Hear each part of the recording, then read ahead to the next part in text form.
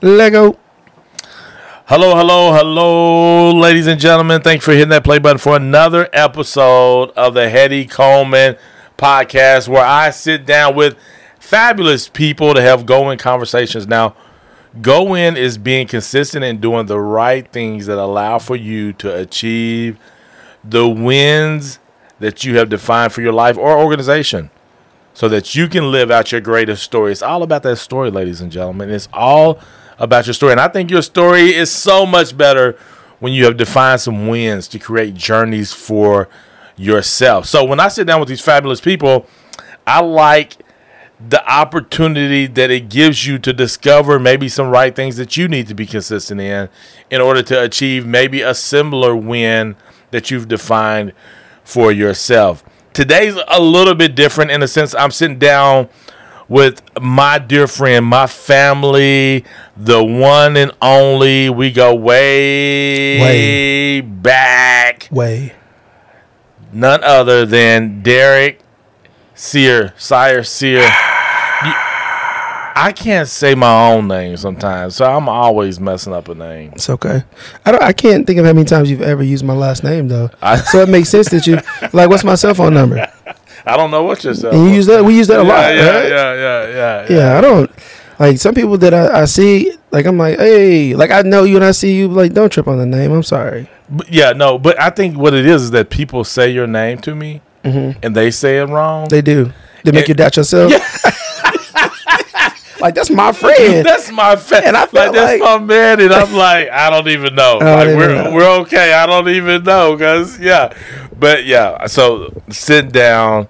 Thanks for being here, man. Yeah, man. Thanks for walking up to the third floor. Yeah. Appreciate it. Thanks for the invite. Listen, I can't think of too many times you've invited me and I said no. No, it hasn't been very many. Yeah, I appreciate it. You know, I was thinking about, as we're just saying that interview on the Breakfast Club with Martin and Martin Lawrence and Will Smith.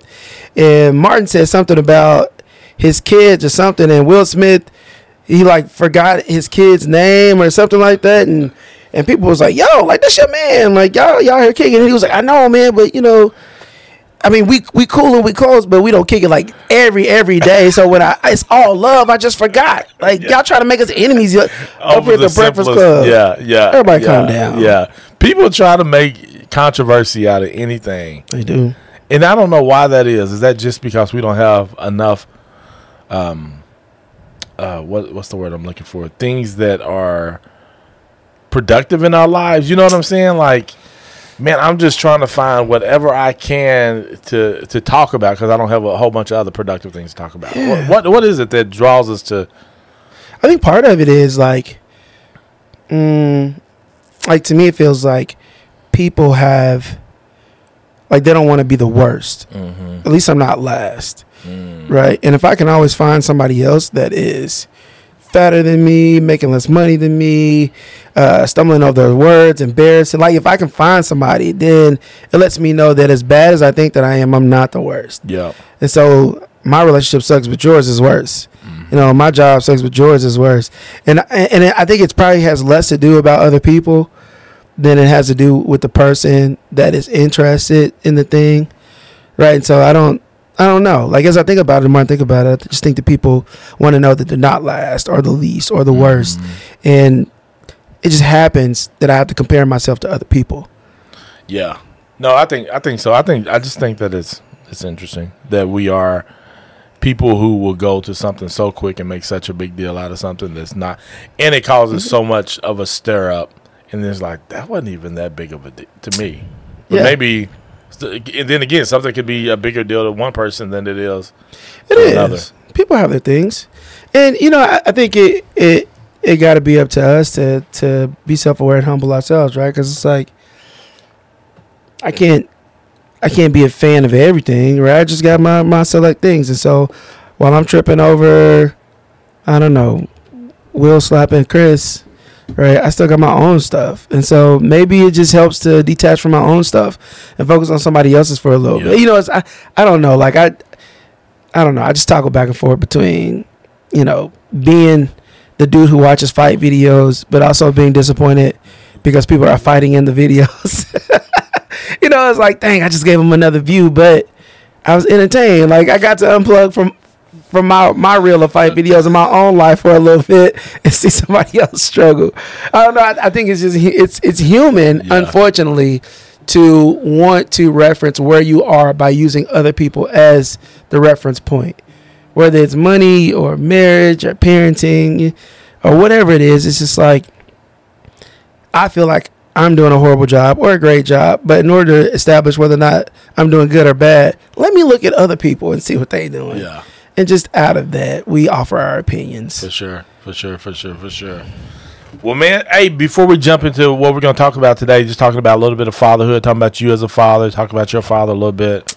Yeah. Tell people where they can find you on social media if that's the best way to reach out to you. Yeah, Derek Sire, SIER, Sire55. It's going to be OMOS, OMOS, just a variety of all of those, whether it's on Instagram, Facebook, Twitter, Snapchat, website, mylifeofliz.com, dereksire.com. Like, you can just find all of that. Just look it up, man. Do you have a link tree? I don't even know what that is. Yeah. You're always telling me about something new. Yeah, well, I was just thinking about when you ran off all those things. Like, what is that? What's a link tree? A link tree is kind of where it's all your links in one place. Here's the thing, though. I don't even know that I engage people that much anymore. Because, I used to be like a social media bandit. Like, I was on there all the time.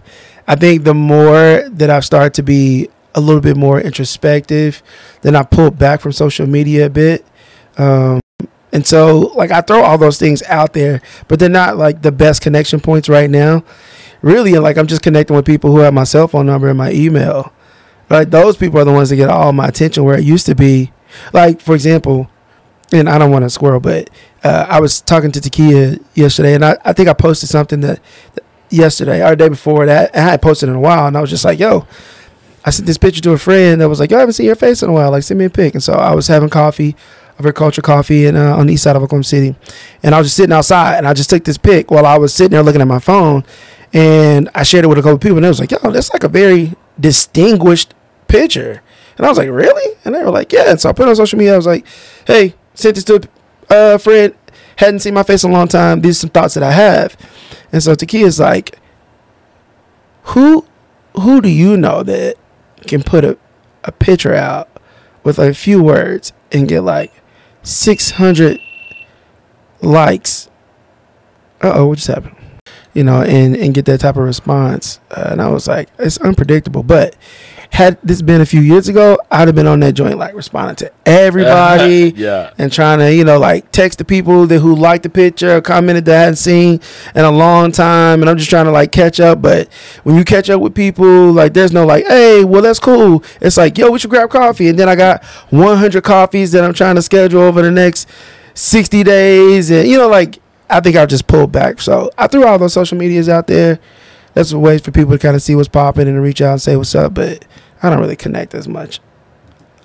Yes, social media is definitely a thing that, like, it's a tool for me. Like, and you want to use it disparagingly, should I say? But it's also a great way to connect. In that instance of what you just did, that was a very personal way to connect with people. And I think in that, people find it interesting. Like, social media is a way that people kind of get away from those. Like, you just talked about looking at the fight. Like, people use social media to get away, maybe from some of the realities of the world, but also to see people that they haven't seen in a while. Yeah. And I think the less you post on there, there's even more of that thing of like, man, I ain't seen Derek. What's Derek talking about? Agreed. Like, let me pause for a minute, because I'm not up on Derek as much as I am on some of the other people. And so truth. Yeah. So no, it's good. And I told you, I was like I posted, and if I posted something tomorrow, like, let's just say that 500 likes was the benchmark. Tomorrow I get 450, and then the day after I get 400, and then in 2 weeks when I'm posting regularly, then I'm back around to 100, 150 engagement. So it's like, I'm not confused on what happened. When I posted, it's like, oh, I haven't been out here in a while, so people saying what's up, like, oh yeah, that's what's up, because I do the same thing.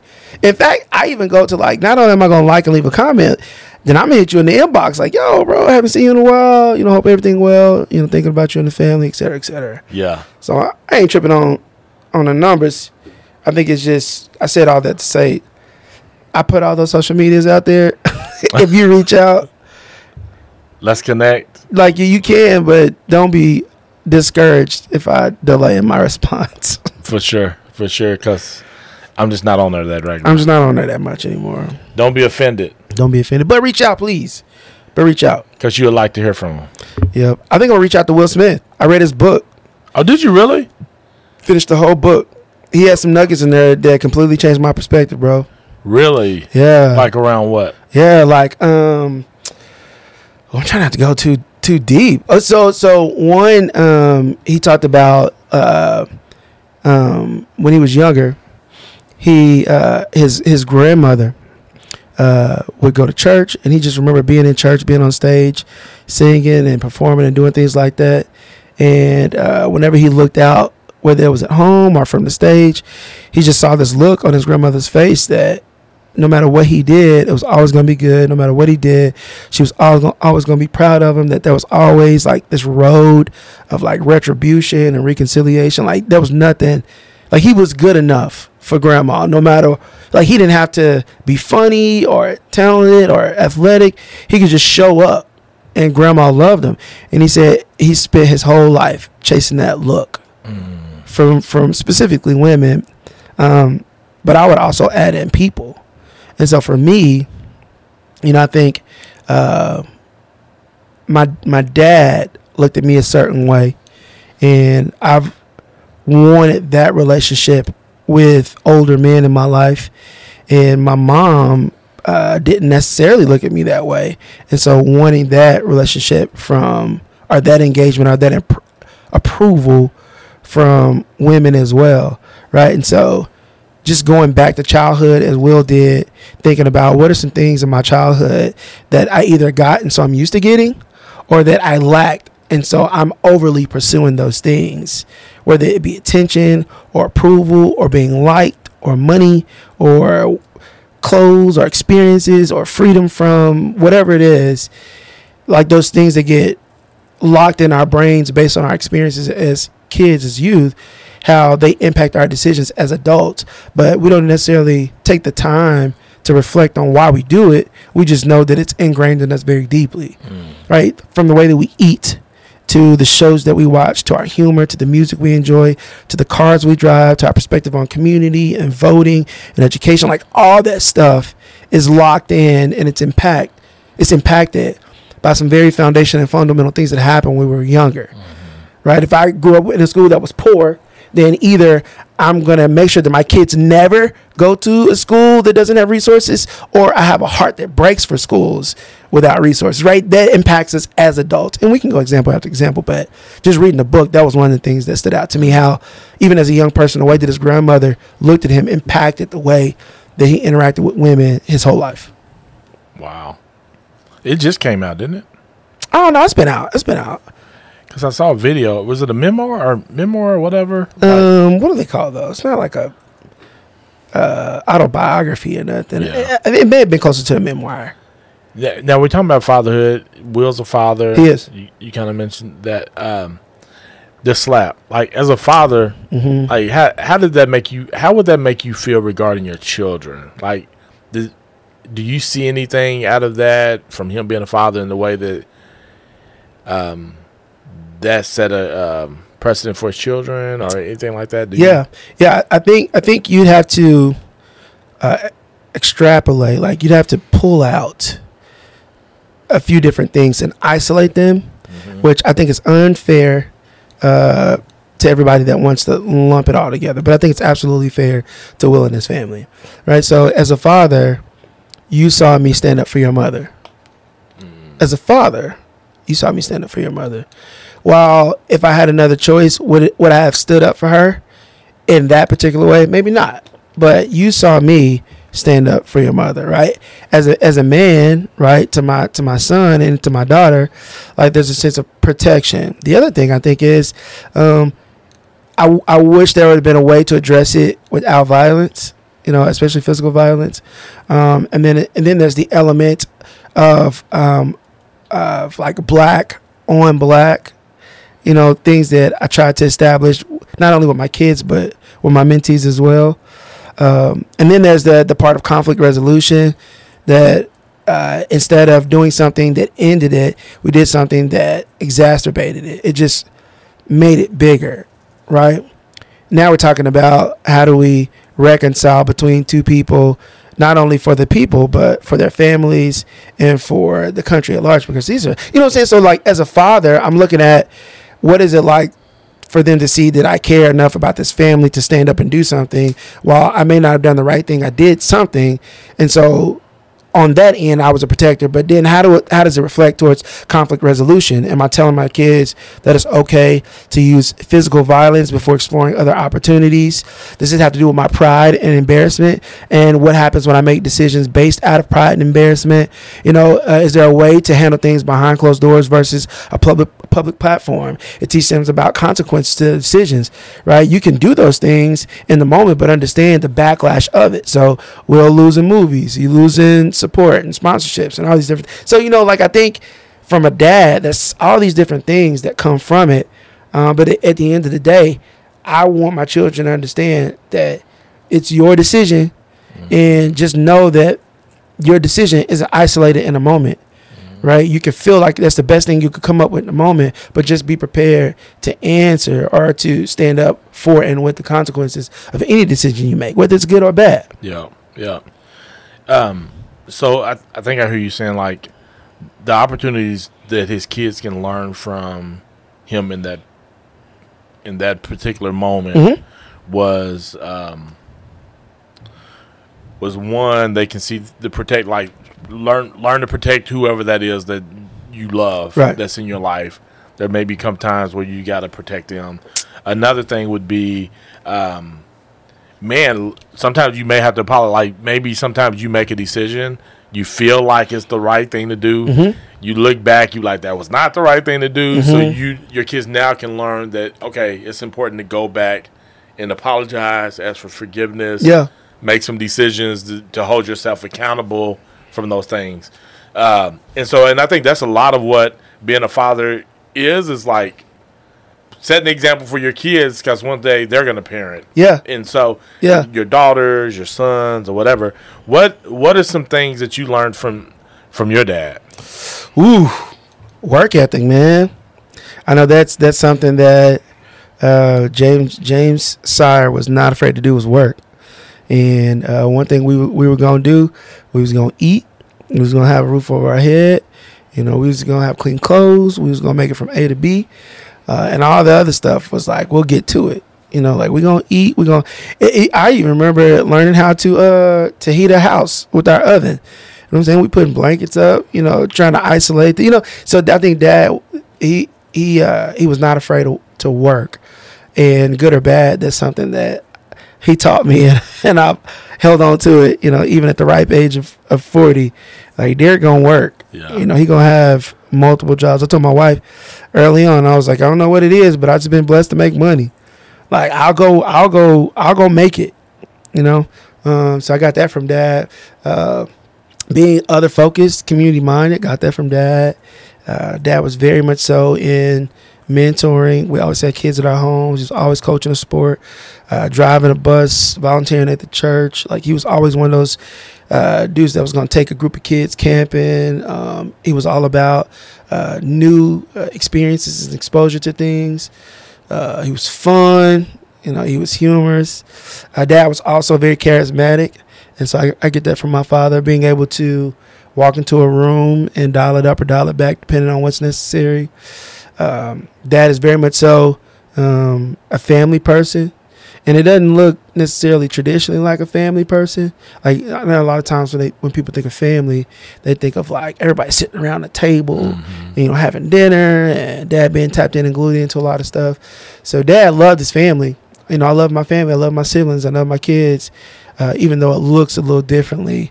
Definitely very family centered. So, I mean, those are 3 or 4 things that Dad taught that stick with me. So he was consistent in doing those things. He's consistent in working, consistent in investing in others, investing in the community. In out of those things, in his family, consistent in doing those things. Consistent in being mindful of the people that he was around. When you talk about him walking in the room, knowing how to dial it back, or being charismatic, whatever the case may be.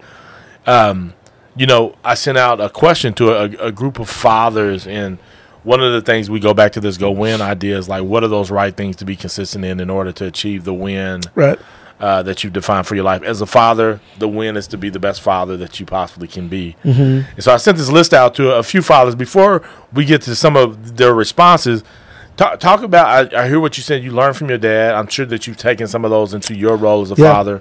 What are some things, give us a couple of things that you're consistent at that you feel like allows for you to be a great father that maybe you learned from your dad or that you kind of picked up on your own, because we do that as well, right?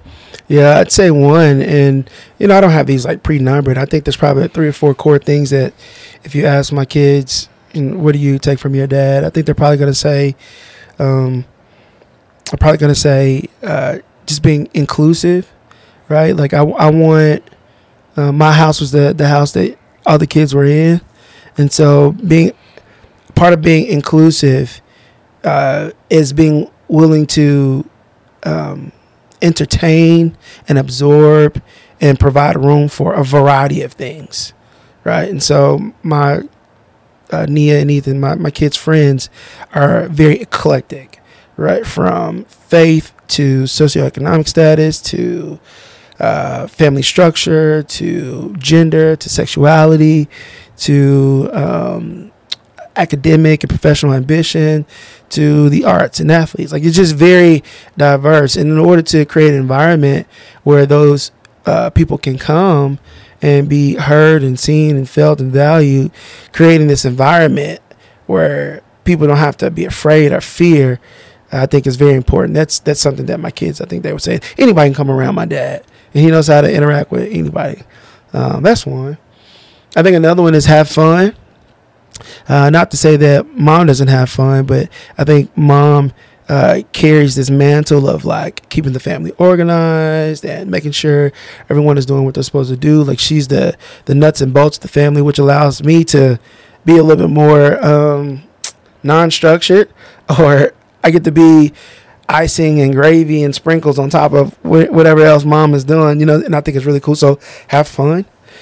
I think being consistent is really important with kids. Showing up is very important with kids. So them being able to look across any room that they're in and see the support system there. So whether it's a soccer field or an auditorium or whatever it is, they can look across the room and see dad there.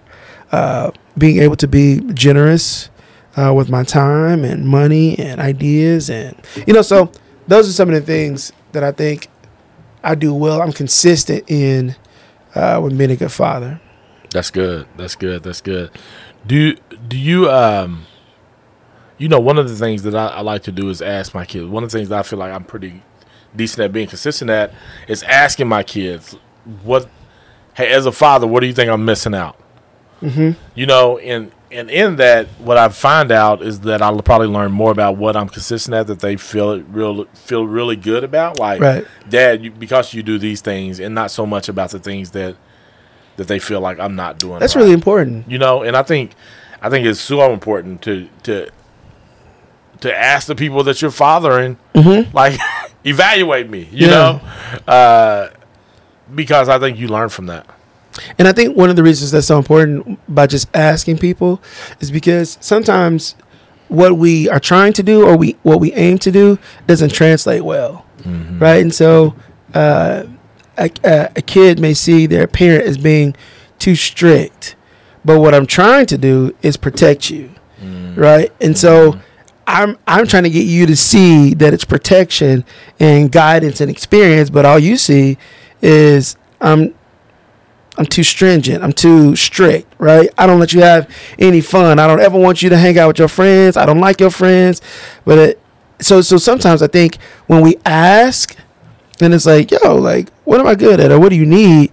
They'll let us know. Because if you say I don't do what I claim I do a lot of, then there's a disconnect there, right? If I give you lots of clothes, and I give you video games, and I give you a car, and you say that I'm cheap because you're looking for cash and not necessarily the gifts. I'm like, what do you mean cheap? You know what I'm saying? We got this house, we got these clothes, I pay for you to do all these cool things. What do you mean I'm cheap? And they're like, but Dad, you don't give us money. And it's like, oh, you want money? Okay, well, let me give you money and take all the other stuff back. You know, they're like, oh, no, we want all that and money. It's like, oh, so let's redefine what cheap and generous is. Yeah. And so, yeah, I think the question closes the gap between what I'm doing or what I'm trying to do, attempting to do, and what the perception of what I'm doing is. I think it closes the gap. Yeah. So asking, I think, is good. And I know we're talking about dads, but I think that works in marriage. I think that works at work. Yeah. You know, I think it works in the community. Yeah. You know, I think if politicians asked more questions, then we'd be able to close the gap. Mm-hmm. You ran your whole platform, and you said you're gonna do all these things, and it doesn't look to me like you're doing them. Yeah. Right. But you like, I'm here fighting every single week trying to get, you know, and it's like, oh, I didn't know that. Yeah. Maybe I should ask some questions, or you should ask me some questions or something. I don't know. Yeah. I think it closes the gap for sure, though. No, for sure. And I think asking questions in general is something that I really have worked hard to be consistent in as a father. Is like, we used to do question before bed when my kids were younger, and question for bed was essentially me just. We had a whiteboard in our bedroom, and throughout the day or maybe throughout the week, I would make a note of a question that I wanted to ask my kids so we could have a discussion around it. And I just remember doing that and how I think I learned from my kids and my kids learned from me in that moment, in those settings of us doing question before bed. Yeah. And I really feel like, and I still ask those questions like when we have our family meetings, like we still have family meetings even though my kids are now in high school and one of them is an adult. We still find ways to get together and kind of do those things and still have that moment of asking that question of like, what do you feel like I'm doing right as a father? Where I'm missing out as a father? What could I be doing differently? Yeah. But I mean, I think we need to go back, not question before bed, but something to where we ask a relevant question, a question of the moment, and kind of continue to learn from my kids. You know what I'm saying? I really like that. So it allows us to be more consistent. Like instead of trying to catch up when something bad happens or when something changes, it allows us to stay more in touch and more in tune along the way. Yeah. So if I'm asking you weekly and I can readjust weekly versus, you know, at the beginning of every school year, you know, then the corrections are easier to implement versus having to, you know, make big changes. I can make little changes along the way. Yeah. So that's really good. Didn't you used to do question of the week? Yeah, I did. Yeah. I need to go back to that. I used to do that on social media where I'd have a question of the, I think questions are powerful. There's a great book called, The Power of the Question or something like that. And so. If there's not a book, there should be a book. Yeah, there should definitely be a book. So let's jump into some of these responses that we got from fathers. Now, here is the question.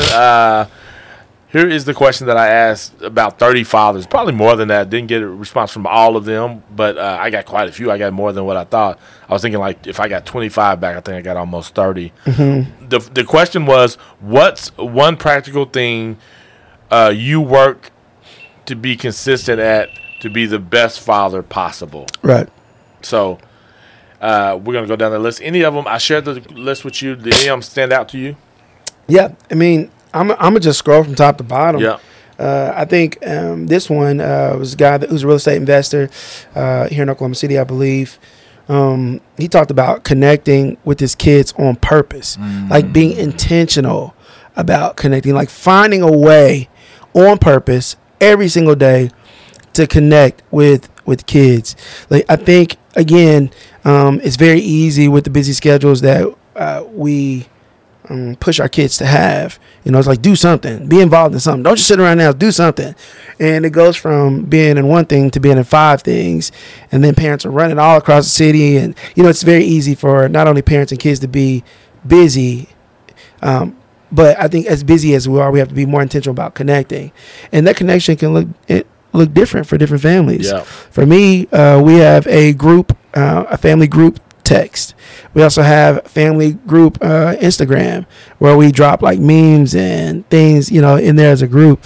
We also try to hang around our island at home and eat and snack and do things together. We also try to attend all of our family events together. So whether it's plays or soccer. And so finding ways to on purpose and intentionally connect. I don't think it has to be like a sit down deep conversation. It could be like, yo, how you doing? You doing okay? I was school today.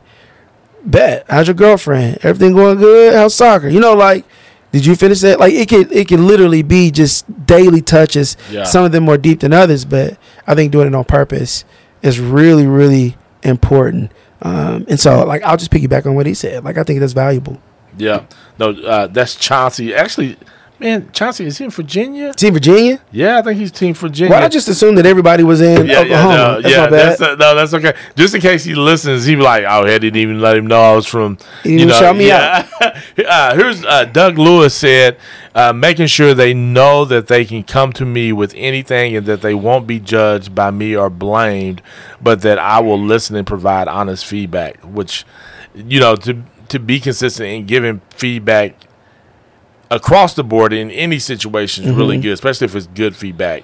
But I think people who are intentional about giving feedback, honest feedback, is so important to have those kind of people in your life. Yeah. And as a father, man, to be able to really be consistent in giving honest feedback. One, I think honest feedback requires you to be slow at times. That's good. Versus like, let me give it give me 24 hours. Let me think about that. Let me take that in for a moment. But I really love that Doug said that. Shout out to Doug. Doug's actually in Orlando, Florida. He's in Orlando? So, yeah. I want to piggyback on Doug's real quick. By the way, I was at this community event, and it was last weekend, and it was hosted by JB, and it's talking about how to get gun violence down. And so people from New York and someplace in Texas and then out in LA, they came and talked about these long stretches of days they had without gun violence. Anyhow, one guy there was Muslim from New York, and because he was Muslim, he said veggie back because he didn't eat pork. Oh wow! So he didn't piggyback on nothing. He veggie back on everything. He's like, I want to veggie back on that. And he said it a couple of times, and he was like, I see people's faces. So good. He's like, because I'm Muslim, I don't eat pork. So I don't piggyback on nothing. I'm veggie backing up in here. So I want to veggie back on that and talk about the importance of pausing as parents. I think we get so I'm gonna speak for active parents, right? We get so eager and excited when our kids come to us with things that we feel like we have to have the answer without delay or pause. Like, ooh, that's easy. Like, because I'm the parent, I know the answer. And I don't think that, I think our kids will learn so much more by us being transparent in our lack of wisdom regarding certain things and being willing to discover those things together. So what does that look like? Ooh, I don't know. That's a tough one. I haven't had to deal with that. I don't know. What do you think? What's been your process? Like, what are people saying in your circles? Being able to just like be curious about something instead of making up something on the spot so that we can seem knowledgeable or wise. For sure. Now, I think there are some things that they're going to come to us with that we've lived, that we've talked about, that we've experienced. We have enough engagement with it that I can provide you an answer immediately. But I think there's value in saying that I don't know, that I'm willing to find out, and I'm willing to also discover and explore and evolve with you, because I think that shows like a human side that I don't know that a lot of kids get to see with their parents. Like, they just see us as this. I was looking at this interview, and this young lady, she said the reason you start seeing teenagers like connect with other adults or even older teens is because at some point in time you realize your parents really don't know everything. They really don't know everything, and in fact they making it up, and they just trying to like thrive. They trying to survive, with what they know. She was like, well, we go from like our parents because they know how to tell us to match our clothes and brush our teeth and wash our face and take Robitussin and Epsom salt and cough medicine and all that stuff. We think that because they are knowledgeable in what it's like to raise a 5-year-old or an 8-year-old, at some point in time, I'm coming to you with some information that you don't know. And you want the respect of somebody who does know. But you don't. And so this is when you start seeing these kids going to all these other places trying to get this information because they're trying to find people who know. Mama, you don't know how to make money. You broke, we poor. So why would I ask you about money? Let me go out here and talk to some other people who making money. Who making money? Athletes, rappers, strippers, dancers, drug dealers, like they making money. Yeah. You know, my homeboy over here, he got a job. You ain't got no job. What you gonna tell me about work? You know, so it's like, it's very interesting. I think we have the opportunity to close the gap and improve relationship and connection when we speak on what we do know and then grow together in areas where we don't know. Mm-hmm. And it's like, I want to explore, I want to evolve and grow and change with you as we learn together through this process. Yeah. No, that's good. Yeah, I think that in that us not knowing everything is something to where that's an opportunity for our kids to learn. Yeah. You know, like, I want my kids to know that I don't know everything because I don't want them to feel like they're supposed to know everything when they become parents. You know what I'm saying? Yeah. So, like, no, like, do not leave this house thinking I know everything. But what I think parents do well, and I think you learn this as you get older, is that you got to be willing to try sometimes. When you don't have the answer, you just got to kind of step out there and try something. And I think in our learning to do that, we also try to speed along telling our kids things that we really don't have the answers to. I agree. Because we teach ourselves, like, well, if I don't know the answer, I better try something because someone get in trouble. In that, I think what you also have to learn is, like, man, let me call Derek. Derek knows quite a bit about this particular thing. Yeah. Let's bring Derek into this conversation. Yeah. You know, or go call, you know, or now you have Google too, but that I think is also good for your kids to be able to reach out to people and learn when you don't know. I wonder if that, like, how does that reach out? How is that impacted by, like, pride or, you know, because, you know, as a dad, when I hear other dads talk about some things, I feel like it's so rudimentary that I'm supposed to be doing that as a dad. Yeah. I'm a dad. I've been doing this dad thing for a long time. And you just said something that I don't do. And so instead of being like, yo, tell me how to do that, or, you know, I'm going to take it. I'm going to go try to do it on my own. Yeah. When it would probably just be best if I'm like, yo, that's interesting. Like, how long you been doing that? Yeah. And I think that sometimes, when we make things up, when we're trying to step out there and do those things, this is where the pause comes in, right? And it's not to say that, like, I don't know, do we think that our kids are better with no information or the wrong information? That's as a parent. Well, pride says we're just not going to let them know because we don't know. Exactly. You know, I think that's more so than that. But that's where wrong comes in, right? Yeah. So which one is it? If we had to pick between the two, are they better with the wrong information or no information? Man, it's almost no information. You tell them the wrong information, they go out there and do it. Yeah. You know what I'm saying? Yeah. Like, that's just my immediate thought. I had some mentees at Metrotech, and they told me these two things, and I had to, like, jump in. Like, I felt like I was saving the day. He was like, yo, man. He said, do you know how to tell if a girl got an STD? And he was like, you stick your pinky finger in her ear, and if her earwax come out green, she dirty. I was like, what in the world? Who told you that? He was like, my big brother told me that. I was like, bro, you been walking around sticking your pinky finger. Setting him up. Just setting him up. Another thing they said, they was like, yo, so they hired me to do this mentor program, and part of the qualifications was we had to talk about safe sex practices. Yeah. And I was like, well, I don't feel qualified to lead that conversation, but I will start the conversation to let them know that somebody else is going to come in and talk to them about it. And so I was like, hey, guys, we're sitting there. It's not what we're going to talk about today, but I got to let y'all know so that you can let your parents know. So if you don't want to do it, you don't have to be in here. But next week, they're going to bring in somebody to talk about safe sex practices and, you know, whatever. And they was like, oh, we already got that down, Coach D. And I was like, oh, well, tell me what you think you know. And he was like, my big brother told me how to share condoms. And I was like, tell me more. He was like, so if you don't have one, he was like, it's cool. Just wait and flip one inside out.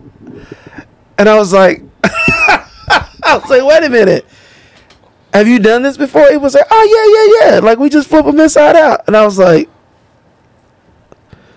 and so the question is, are they better with no information or the wrong information? But I guess most of the time you don't know you're giving out the wrong information. But I'm saying, like, so that, to me, that would benefit us as parents to like equip ourselves. Yes. And if I don't, well, that's true, because if I feel like it's right, I'm going to say it with the confidence that it's right. Because your parents told you that, or somebody told you that. Somebody got it from somewhere. I guess in that situation, it was the brother, right? That felt confident. Yeah. They felt confident, like, this is the way. He was like, you got a barrier, bro, like between you, and that's all we looking for is that barrier. And I'm like, but what about the other person? I got questions. Yeah, that's questions. So, so I think it's like, specifically as dads, I think that's probably stereotypical pride attached to not knowing. Yeah. And so when we're talking about intentionally connecting with our kids and taking a pause when we respond based on our lack of information or wanting to be right, I think there's a part of this machismo, this I gotta know because I'm the parent, and if I say I don't know, then that infringes on my authority or how my kids see me, which means they probably won't see me as an authority. They probably won't respect me. They probably won't value what I contribute outside of like food and water and housing. Like, and so based on that moment, we attach all these other things that may or may not be true, when we could just pause and probably get more respect from saying, I don't know, let's find out together. Yeah, no, for sure. I think so. I think that's the best way to do it. Yeah. But that's me. We may be giving that wrong information. I think that's the best information. Hey, listen, and of course, I feel confident, right? it could be wrong, but I feel confident. We feel really, really confident right now that is the best approach. And just pause. I think we're right. So let's go with another Doug. Did you have one? Yeah, I had. I was thinking about Jason right there. Jason. Can we say last names? Yeah. Okay, Wilcox. Okay. Josh Wilcox. Okay. Sorry. And he talked about listening, right? And I think listening has been something that has been vital in the development of my relationships with my children. And sometimes it's listening with no answers, and it's not like the fake listening, like, for real, that's crazy. Oh, she's stupid. Like, it's not even that. It's like letting you know that I'm here, and so I'm asking questions that will eventually lead to either you uncovering the answer that I think is best, or you finding the best answer for the scenario. Yeah. And that's all me asking questions. And so it's like, oh, I didn't know that. Like, tell me more. Or what about this? Or what about this? What about this? And at the end, they did all the talking. I did all the listening.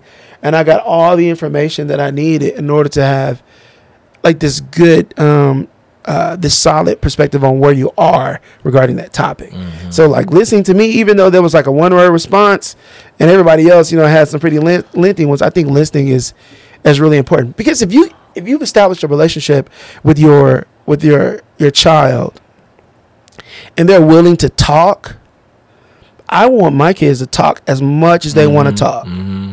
Mm-hmm. As much as they want to. Let me put my phone down. Let me pause this TV. Let me close my laptop, because I know that there are children who don't speak to their parents. Yeah.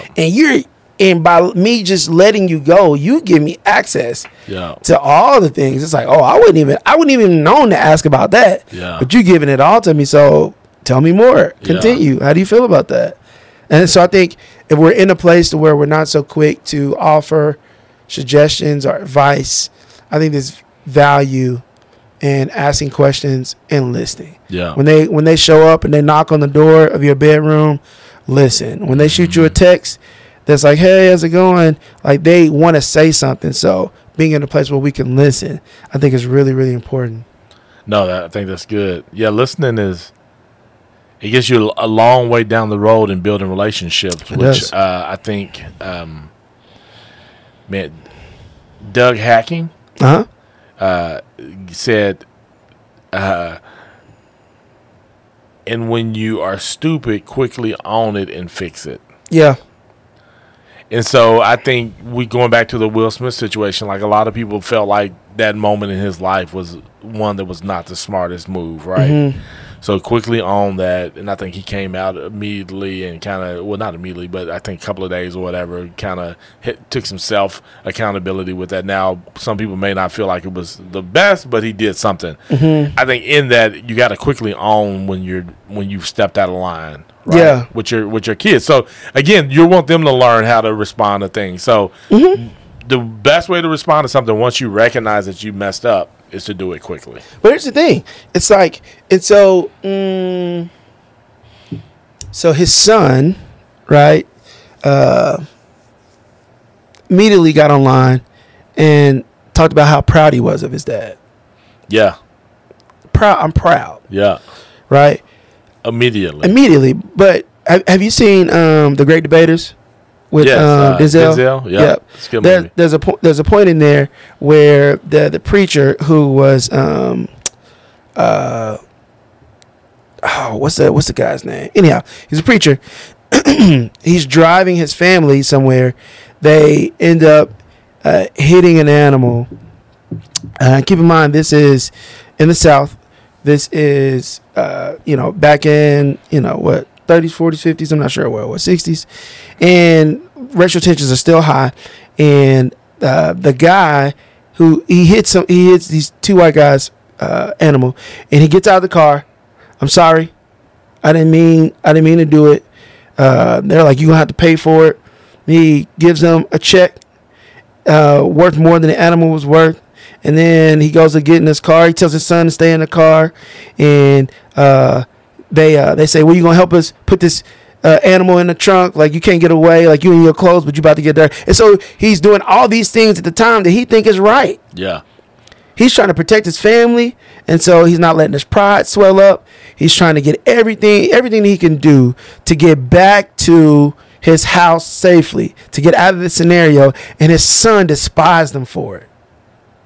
Called him weak. You know what I'm saying? He's like, I'm literally trying to protect this family. Stay in the car. Let me handle these people so we can get back home safely. I don't know. Like, would Will's kids have looked at him the same way if he did not go on stage and slap Chris? Would that have been like, you a punk? And you didn't protect us. You didn't protect my mama. You let that man talk about her like she was a dog on national television. In fact, you laughed at it. You sat there next to my mama and laughed at this man while he did. You know what I'm saying? Like, and so that can mess with a man, with the father. You know, that feels like this is my role and I take it seriously. Yeah. Does he then go back and talk to his kids about the importance of being nonviolent and staying above reproach? And not being pulled by our emotions and not letting the words of others cause us to respond physically. Like, is that a learning point? Or do they look at it and be like, nah, son, you punked out. You a punk. Mm-hmm. You a punk. And because you did my mama like that, I know you definitely going to let people run up on us. Yeah, I think in those moments, again, I think sometimes we make a poor decision. But we got to follow back around and kind of trust our instinct at the time. Or hopefully you have people in your life that, and again, like if you don't own it quickly, right? If you mess up, you didn't own it quickly, but you owned it 2 weeks later because somebody came and told you. I think the important thing is coming back around and communicating that. Like, man, I should have owned this quickly. Yeah. I thought I did the right thing. So I think quickly is important. I think if you can do it quickly, immediately, do that. But if you found that you made that wrong move, and it was 3 weeks, a month, 6 months later, like I've done some things that I messed up years ago, but come back and be like, you know what? I thought that was the right thing at that moment. You know, because again, we can't all feel like we're at the same place in life, right? And our knowledge and our maturity and these kind of things, and so it just varies. But that situation was really wild because his son immediately did give him kudos immediately, but then your dad now comes back around and says, hey, that was the wrong thing to do. Based on what he's saying publicly, right? If you're saying, hey, I'm gonna strip these things away from me, you're now saying what I did was wrong. Yeah. So then, at the same time, like behind the scenes, I don't know what that looks like. Like Will was like, no, I'm glad I did. I taught him a lesson. But publicly, what I'm seeing is like he's saying now to his kids that was the wrong thing to do. And so I think that's where I'm hung up specifically on Doug Hacking's thing, and I actually believe that Doug is right. Yeah. If you do something stupid, fix it. Yeah. Right. But I think that it's the stupid part, it's the fix it part, it's the right and wrong part that I think.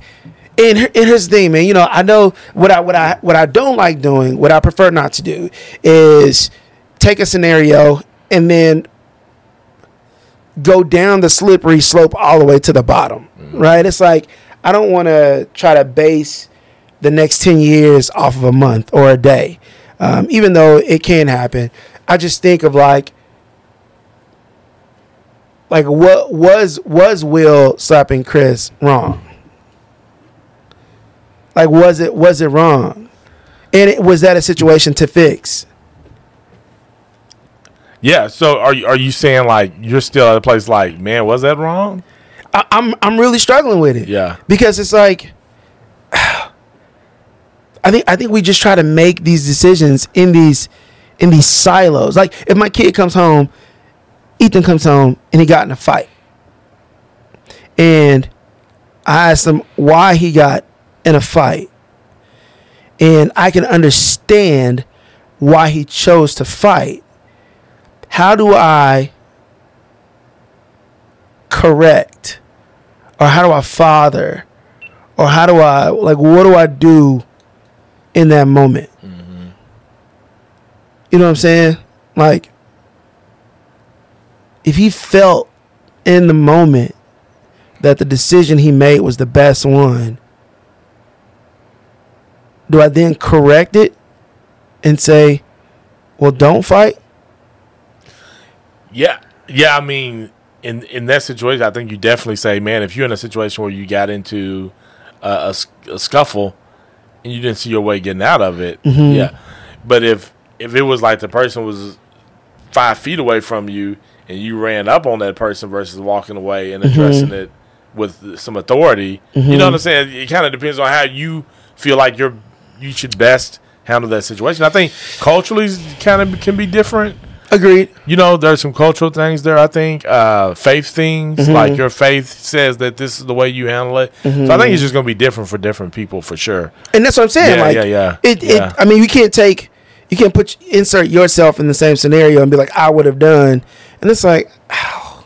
But I mean, yeah, my jobs aren't, like, Will's whole career mm-hmm. is being impacted by a decision that he made as a husband. Yeah. That's crazy to me. Yeah. That's so, like. But that's now where that thing of the cancel culture, right? Is that what thick, that is? Brother, it is thick. I think that's kind of what that comes down to a degree, right? Right now, if you do anything in the culture, whoever the culture is, however many people, like, that's my thing. Is like, man, now does it have to be a certain amount of people before it's the culture? The culture, right? Yeah. Like, does it need to be a 1.5 million? Yeah. Or can it be 3 or 4 people who get on Twitter and make enough noise? You know.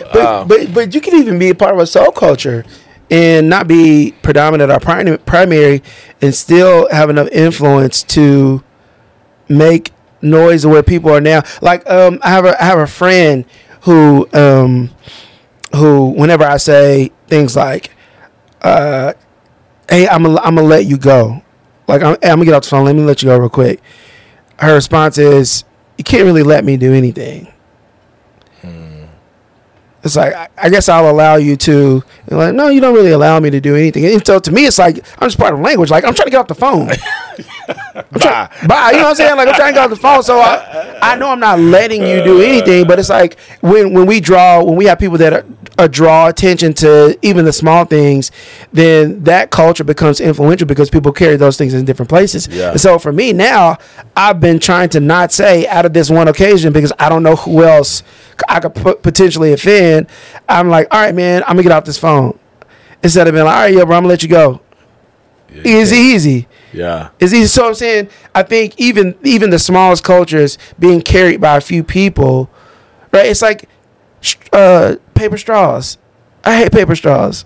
Give me a plastic straw. Yeah, that's gonna not dissolve in my drink. You know, that I can use more than one. You know, like, that I can get refills on and not have to get another paper straw. But somebody somewhere said something about paper straws to where it's a subculture that's infiltrating all these different things. And so I don't know that there's necessarily a size, like, what establishes the culture. I think it just has to be, I don't know, prevalent enough to be a blimp on the radar and get the right people to say it. Yeah. Yeah. No, I definitely think there's some aspect to a size.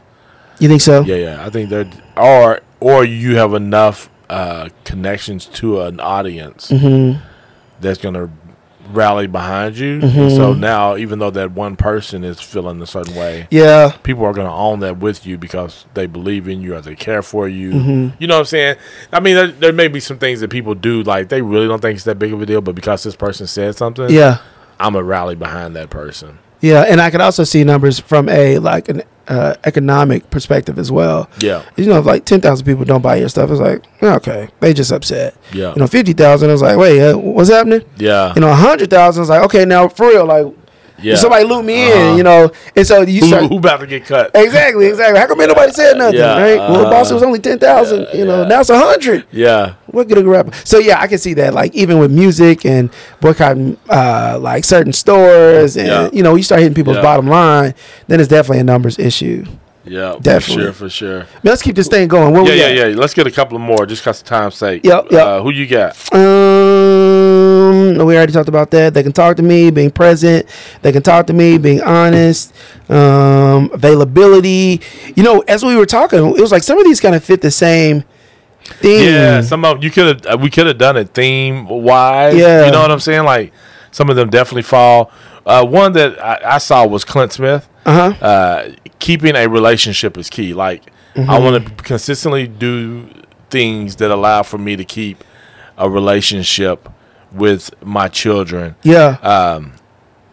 And he says in that he wants that to happen because he wants them to always know that they can come talk to him about anything. Yeah. You know, and so, but keeping a relationship, I think even goes more so than them being able to come and talk to me about anything. But just staying connected, like what you were saying, like in that thing of like, man, they're gonna still come over for dinner. Yeah. They're gonna still come and just hang out with me. Sometimes we don't even have to talk, just be around each other. Yeah. Like, and so I think early when you do that, I think it's important because you'll find there. I think there's two kind of people that I've seen who, and I may be more like, well, my grandfather didn't really hang out with, you know, the people, the fathers in my life didn't hang out with me all the time, so it's not a big deal if my kids and I don't spend a whole bunch of time together. Right. But then there's some like, my dad never spent time with me, so I'm trying to spend all the time I can. All the time, yeah. I'm going to every game. I'm going to, you know what I'm saying? And so I think there's two different kinds of responses based on how you were fathered or raised, you know. Right. And so, but I love the idea of,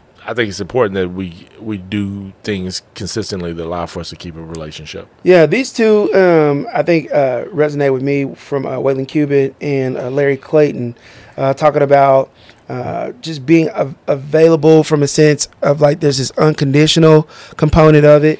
And so Waylon's talking about, he says at the end, they can't earn any more of my love, but they also can't destroy an ounce of it. They can't earn more, they can't destroy an ounce of it. And then Larry talks about always saying that I love you no matter what happens, just saying I love you. And it reminds me of my son just kind of going through this this phase of performance anxiety, you know, as it pertains to being a child. And performance for you or just in general? In general, but specifically for parents. Okay. And we started noticing it where he would say something and then we provide some feedback or some pushback, and then he would just agree with us. And I had to get to the point where I was like, yo, and I'm dead serious. Like this happened, it might have been a month and a half ago. As we're wrapping up school, you know, his grades are looking a little sketchy, and he just has all this anxiety. And so I go in his bedroom and I lay on his bed with him, and I'm looking at him face to face, and I'm like, bro, you know you can't disappoint us. It's impossible. We're not gonna love you any less. There's nothing that you can do that's gonna make us love you any more. Like you are literally living at the max that we can love you. Right? There's nothing you can do. There's no grade you can make. Like, we're going to be excited about your progress and as you mature and find things that you're interested in. But there's nothing you can do that's going to make us stop loving you. And as I'm saying this, like, he starts crying and I start crying because, you know, I'm a crier. And we just got to this point to where he was like, I really needed to hear that.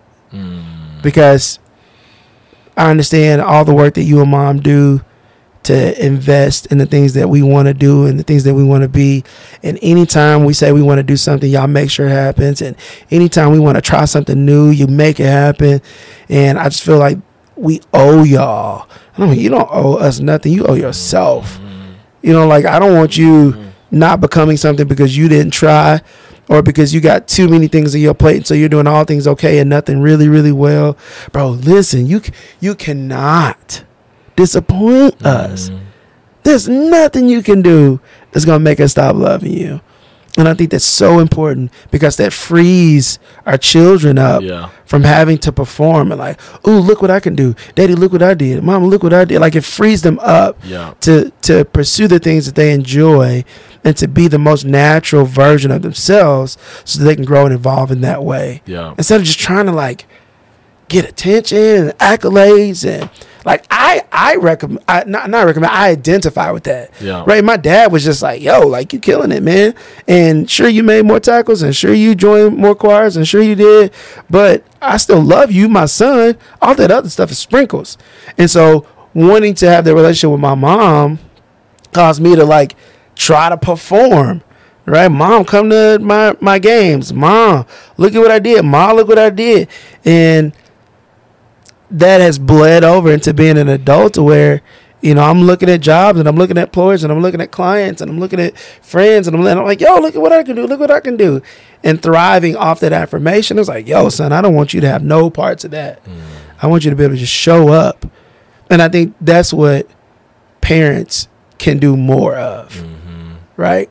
How can we let our kids know that all the love that I have to give, you got it right now? Like, there's nothing you can do to earn more or destroy it by doing something. Like, I may be disappointed that you made that decision, because I know you're better than the decision that you made, but like, I love you.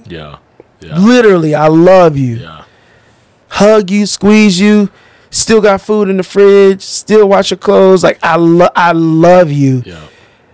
And there's absolutely, and I hate saying this because it's so cliche, and there's absolutely nothing you can do about it. I hear people say it all the time, but it's real. No. That is so real. And I think that's the most important thing as a father. Like, just letting your kids know that you love them regardless. You don't have to show up and perform in any kind of way. And however we can do that consistently, man, I think it's great. And for me, I think that's a great place just to stop, and we'll have all these other fathers' responses in the show notes. But, man, I'm excited about fatherhood and really coming along with other fathers like yourself, Derek, and just be an encouragement to one another to be the best fathers that we possibly can. And off this list, I hope some fathers can be inspired.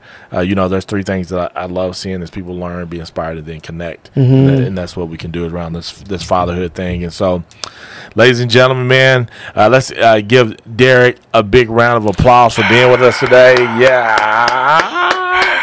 Yeah. Hey, and so thank you, as normal, for hitting that play button for another episode of the Hetty Coleman Podcast. I've been out the loop for a little while, so I don't have all my you got it down, though, my man. wordings down. You got it down. It feels good. No.